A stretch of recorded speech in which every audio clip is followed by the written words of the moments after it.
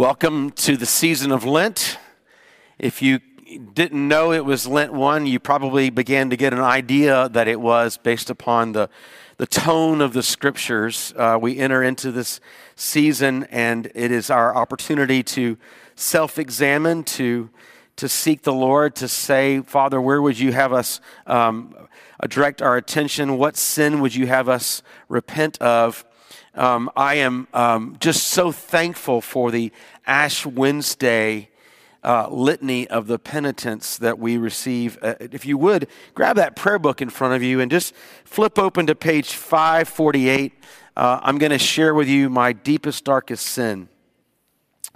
548 and 549. I'm going to share your deepest, darkest sin as well. If there were about 83 of us here for Ash Wednesday, but some of us weren't able to come, and so I just think it's important. I would just encourage you to leave that prayer book open throughout the remainder of the sermon, but let me just really quickly go through these because it puts in mind the various sins. Perhaps we get small in terms of what our sins are, just speeding and, taking a second dessert or something. So here's what the litany says.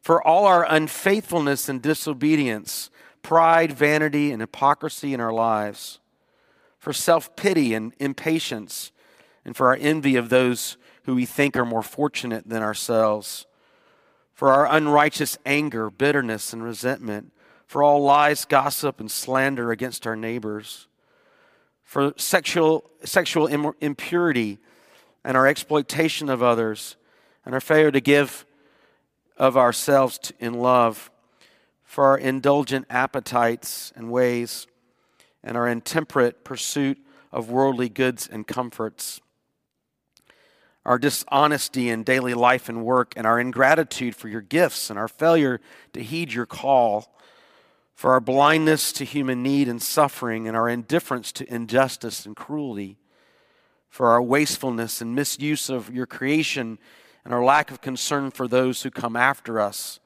Justin Smith's going to talk to us about that one on Wednesday night.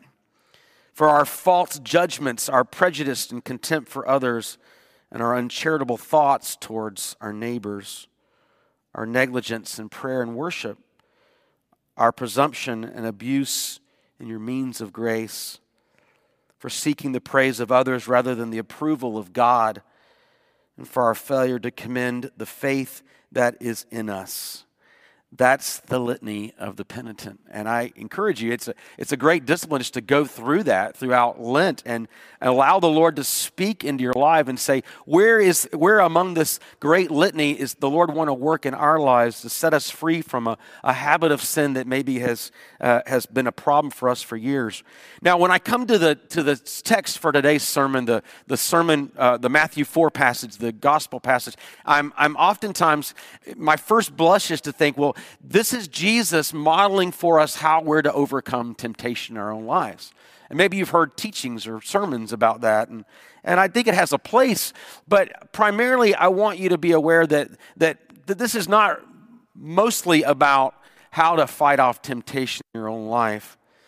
First of all, notice that this called for Jesus to go into the desert, he's led there by the Holy Spirit. Now, not to say that there's not ever a time, a dark night of the soul, or a period where the Lord is really testing you to see if you'll be faithful in the midst of suffering. But those times are fairly few and far between in my life, and perhaps probably in your life, I imagine. Here, Jesus is led by the Holy Spirit into the desert. Yes, he's to be tempted by the devil, but he is also being tested by the Lord. And I'll explain why I believe that in just a second. He's being led into the wilderness to be tested and tempted by the devil. The other thing to point out that's unique about this for Jesus is that he's there 40 days and 40 nights, and then he's hungry. And then he's tempted by the devil. I don't know about you, but if I miss one meal, I'm already ready, primed to be tempted by the devil. I am what you call hangry pretty quickly. And if I miss 3 meals or take a whole day of fasting, boy, I am primed to be grumpy and you do not want to be around me, just ask Jody. Jesus has been baptized in the River Jordan by John in the previous chapter. The last account in Matthew is that Jesus has been baptized. He comes up out of the water. The sky is broken open. The Spirit descends on him like a dove. And he hears those incredible words, "This is my beloved Son, in whom I'm well pleased." Now, yes, this is God the Father affirming Jesus the Son. But more importantly, this is God saying, you have a mission in this world. I have ordained you. I have set you apart. I have consecrated you for this mission. And you are to be my son. You are to fulfill all the scriptures of the Old Testament about the Messiah, the Son of God who was to come. It is at that moment that Jesus is led into the desert. It's at that moment that he enters into this 40 days. Now, last week we talked about the Mount of Transfiguration. Jesus goes up to the mountain and is transfigured. And remember, Moses and Elijah were there. Well, here again, just in other places in the Gospel of Matthew, there are these parallels with Moses and with Elijah. 40 days was a significant number for both those guys. Moses was on the mount with God for 40 days. Elijah has 40 days as well in his life. There is this all these connections to Moses and Elijah, the law and the prophets. But most succinctly, I want you to see that Jesus, the background of this temptation scene for Jesus is Deuteronomy chapter 8. God is about to take the children of Israel into the promised land. And he inspires his prophet Moses to write these words in Deuteronomy chapter 8, verses 1 to 3. The whole commandment that I command you you shall be careful to do, that you may live and multiply and go in and possess the land that the Lord swore to give to your fathers. And you shall remember the whole way that the Lord your God has led you these 40 years in the wilderness. 40 days, 40 years. That he might humble you, testing you to know what was in your heart, whether you would keep his commandments or not. And he humbled you, and he let you hunger and fed you with manna, which you did not know, nor did your fathers know, that he might make you know that man does not live by bread alone, but man lives by every word that comes from the mouth of the Lord. Moses tells the children of Israel that God has been testing you in the wilderness to see how you would respond. He has been trying you.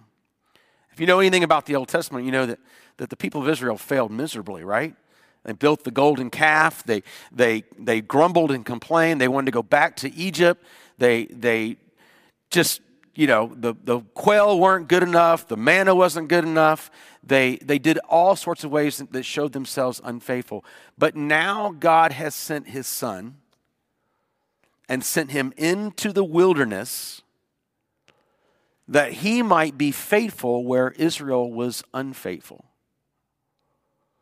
Do you know that all three of the scriptures that Jesus speaks back to Satan in this passage, they're all from Deuteronomy. This one from Deuteronomy 8 and two others from Deuteronomy 6. Jesus understands that this time in the wilderness is for him that time of being tested and tried by God. Yes, tempted by the devil, but also tested and tried by God, that he would be found faithful. That even though Israel was unfaithful, this Son of God would be faithful. And he would withstand the temptations. All that the enemy could throw at him. I think you could probably make some time and energy in going back to the way that God speaks to Eve and Adam in the garden and how they succumb. They see that the fruit is good. It's desirable. There's something about it that stirs up in this desirability, and then they want to be like God. They want to know this knowledge of good and evil. And here are the three temptations of Jesus. They're tempted to make stones become bread. taken to the temple, which is probably, the apex of the temple was probably about twice as high as our roof line. Jesus is on the temple pinnacle, and he's tempted to cast himself down and demonstrate Psalm 91, that God will not allow his foot to even hit the ground, that he'll be saved and spared, to have that visual sign, to be affirmed as the Messiah, the King of the world, and then thirdly, to go to the mountains and to have command and power over all the worlds, all the nations and the kingdoms. Can you imagine being able to see all the power? Jesus has given all that, and that's sort of like, being like God, having power and control. And there's some similarities there I think you can probably make. But Jesus here he is becoming the one who is able to withstand the temptations to sin, to overcome them, to be faithful even while we are not faithful. So why is that? Well, Hebrews chapter 2 is pretty helpful, I think, for understanding why it is that Jesus needed to be tempted. Hebrews writer says, therefore, he had to be like his brothers in every respect, so that he might become a merciful, faithful high priest in the service of God, to make propitiation for the sins of the people. That's a $10 word there. Propitiation means atonement. That he made atonement for our sins. Of course, thinking about the cross and how Christ suffered for us. But first he had to experience temptation and yet not give in, that he might make atonement for the sins of the people. For because he himself has suffered when tempted, he is able to help those of us who are being tempted. So I would suggest to you that primarily we're not to go to the temptation scene and say, okay, well, I should quote scripture to the devil and, whatever else you can kind of draw out. But primarily we should see that Jesus is our hero. Jesus is the one who's able to to stand up to the temptations that the devil throws at him. And because he has been tempted and yet did not sin, he is therefore the perfect person for us to run to in our temptation. Not just when we're trying to not sin, but when we've already sinned. He knows our weaknesses, and he has made a provision. God has a sense of humor. Back in seminary, Romans 5:12-21 was my biblical interpretation project. I almost gave up seminary over those very words that Sean read for us. I could not get my mind around it. It was too complex, and I couldn't see the forest for the trees, is a good way of putting it. I was making it way too complex. What God did in his marvelous way is that he allowed sin to enter through one person, Adam, who is, if you will, the federal headship. So that by allowing sin to enter through one person, then when he sends the second Adam, Jesus, he becomes the perfect righteous one who's able to bring grace and mercy. So because we used to line up under Adam and we were all tainted by sin because of Adam, so now in Christ we can all be set free and experience grace and mercy. Why couldn't I have figured that out in 2000? I don't know, but here we are. God is so good that he has sent Christ to be the atoning sacrifice. We no longer have to live out the first Adam's sinful rebellion, sense of control, desire to meet our own needs in our own ways, desiring to be like God without submitting to God. But now we can be in Christ, who is our atonement.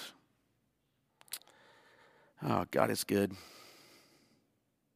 Well, how are we to apply the temptation scene and all these scriptures into our lives? Well, first of all, we are to remember that the nature of sin. And we could spend a long time, but just to briefly remind you from Genesis 2 and 3, sin causes death. Sin is that rebellion against God, that taking control of our lives, and it brings destruction in our lives. And God says, when you eat of the tree of the knowledge of good and evil, you will die. Which would have made me not want to eat of the tree of the knowledge of good and evil. Do you notice that they eat? It's like, why do we do things that we know will kill us? But they didn't die immediately. They died spiritually, but they didn't die physically immediately. But sin entered in. And a brokenness takes place in all of creation as a result of Adam and Eve's sin against God. First of all, there's the break between God and man. The relationship between God and humanity is broken. And so that relationship is severed. We know that. It's pretty clear. But there's also a break between the relationship between the man and the woman. What does the man do as soon as God confronts him with his sin, his rebellion? He blames the woman. And the woman blames the serpent. And there's this break in their relationship. They're hiding and they're covering themselves from God and from one another. There's a break in the relationship between humanity and creation. Now, work is no longer pleasurable, but it is sweat of our brow. It's toil and it's difficult. And I'm preaching to the crowd. You know how hard work is. And that's another result of the fall. And the woman is to give birth and child pain and travail. And all these things that were supposed to be a blessing are now tainted with sin and brokenness. Theologians have also made the point that the result of sin is that man and woman become broken within themselves. We weren't supposed to suffer things like shame and anger and loneliness and hopelessness. But these too become a result of the fall. All of these things are, if you will, what's behind that litany of penitence that we read. It's oftentimes those things that are driving the outward signs, the ways we manipulate and control and try to please ourselves and deal with the pain of our own lives, our shame, our guilt, our hiding, our anger, all the things that we see expressed in Adam and Eve. Well, then you get to Psalm 51, and David is so helpful. He's crying out to the Lord, and the result should be that we cry out to God for mercy and grace. Sometimes I think we don't. Maybe because we're not even in touch with how deeply sin has affected our lives. We think we just need to, be more organized or get rid of that one person in our lives that's the problem, or, It's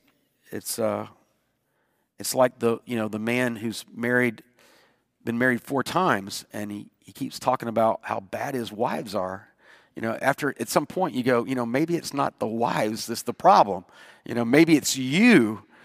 You keep, I've said that to churches. You keep bringing in new rectors, and they're never good enough. Well, maybe it's the church that's broken, not the rector. If you keep marrying the wrong person, you got to at some point look inside and listen to David. Turn over there, if you will, 333 in the prayer book. Have mercy upon me, David cries out. Wash me thoroughly from my wickedness. Cleanse me from my sin, for I acknowledge my faults. My sin is ever before me. Against you only have I sinned and done what is evil in your sight. David realizes that ultimately all of our sins are against God. It's like, Paul talks about that, that when we covet something, we want what God has not given us.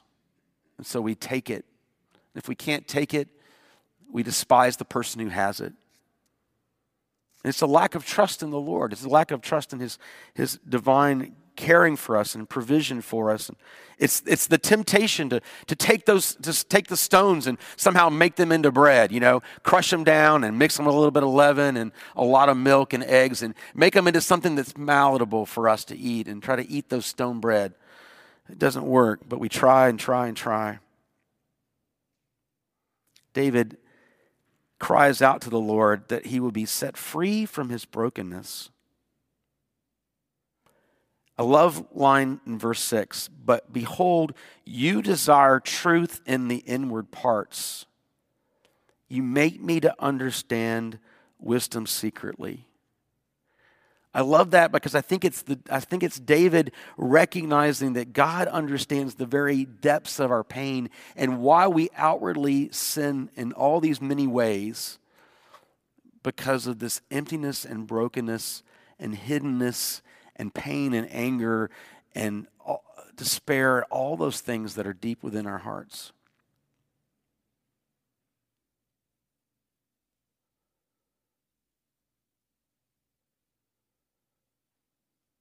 The Lord wants to heal those things. And look at what David goes on to say there. He changes in verse 7, purge me with hyssop, and I shall be clean. You shall wash me, and I shall be whiter than snow. You shall make me hear joy and gladness. The bones that you have broken may rejoice. Turn your face from my sin. Blot out all my misdeeds. Create in me a clean heart, O God, and renew a right spirit within me. God has faith David has faith that God can do something about the sin condition of his life. Even though he doesn't know the person of Jesus, doesn't yet know the way of atonement, David trusts in God and he cries out that he would be purged, that he'd be cleansed, that he'd be given a new heart. Create in me a clean heart, O God. Renew a right spirit within me. If you've ever been my acolyte or my acolyms, you know that when I pray, when that little lavabo bowl is brought to me and I'm washing my hands, that's my prayer. Create in me a clean heart, O God, and renew a right spirit within me. The Lord wants to set us free from this. The reality is that even though we are in Christ, that we have known Jesus to be, as Paul says, our federal headship, the one through whom grace and mercy have come to us, sin still has its way in us. This is not past tense for the Christian. This is active every day, which is why we go through Lent. This is why we have confession in church. Question number 4 in our catechism says, what is the way of death? The way of death is a life empty of God's love and life-giving Holy Spirit, controlled by things that cannot bring me eternal joy, but that lead only into darkness and misery and eternal condemnation. Can I say to you that there are Christians who don't take seriously enough the sin in their own lives? And because of it, though they know the saving grace of Christ, they allow things to control their lives that lead to darkness, misery, and could ultimately lead to eternal condemnation. And I say that with all seriousness, and I understand the theological weight of what I'm saying. I think there are some who will enter into heaven, but they'll be like Paul says, like all the works of their life will just be burned up like wood and straw and hay, and they'll barely get in by the chin of their hair, their chinny chin chin, to quote the nursery rhyme, and their life on earth is entrapped by the darkness and misery and eternal condemnation of this world.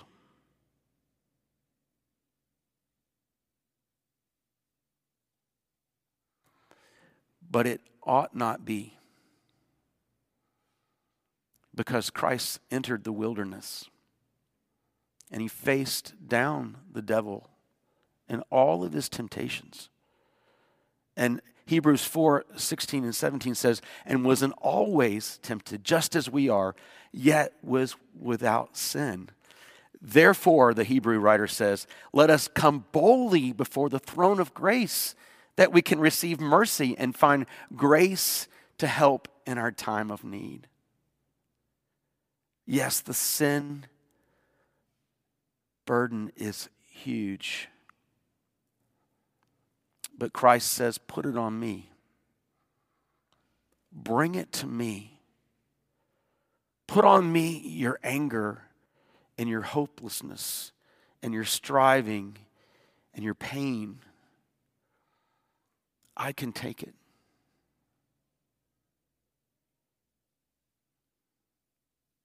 In a little bit, I'll read the exhortation, which is required in our Anglican rule of life to be shared at the first Sunday of Lent and the first Sunday of Advent every year.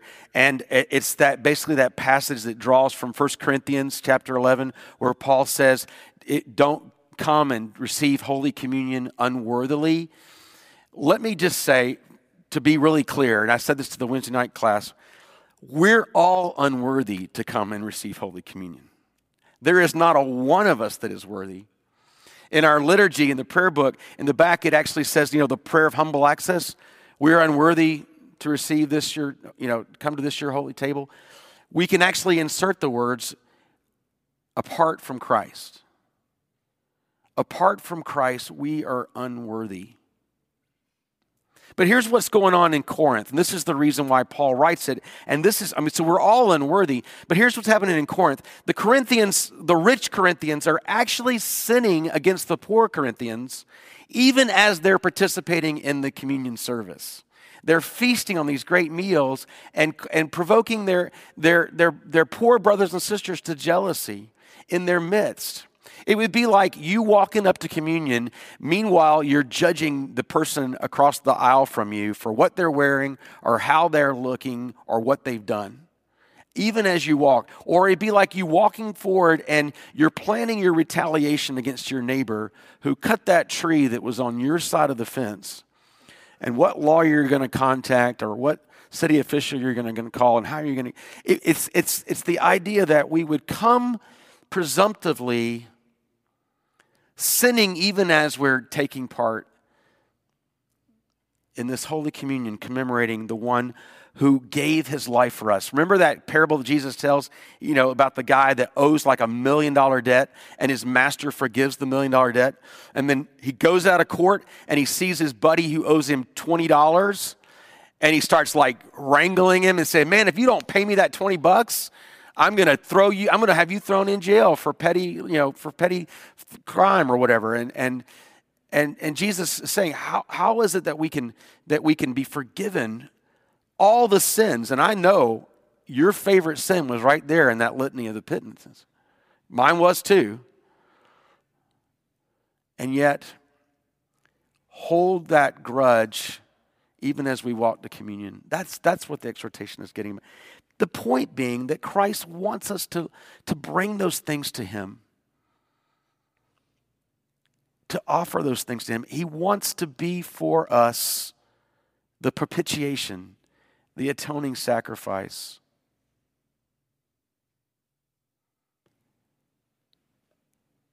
We're all tempted to try to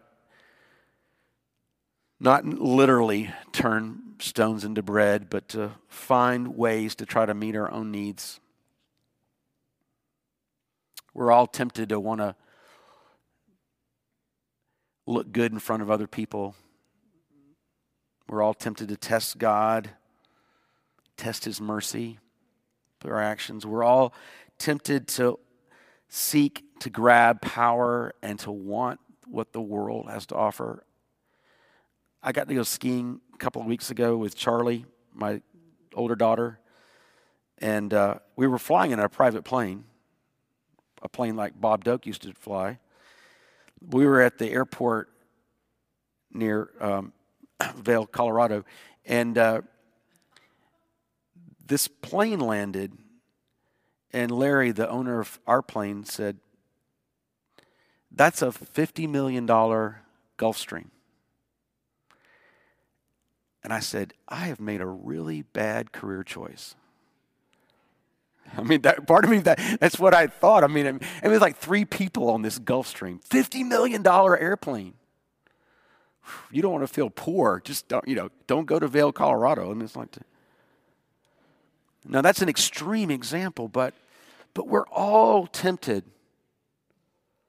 We're all tempted to try to take control and power and do whatever we can to put ourselves in a place of influence and to experience all that life lays before us. But Christ says you won't find satisfaction for the pain of your life there. You won't solve the emptiness or the anger or the pain. Only on me can you lay it, Jesus says. Come unto me, all who labor and are under heavy travail, and I will give you rest.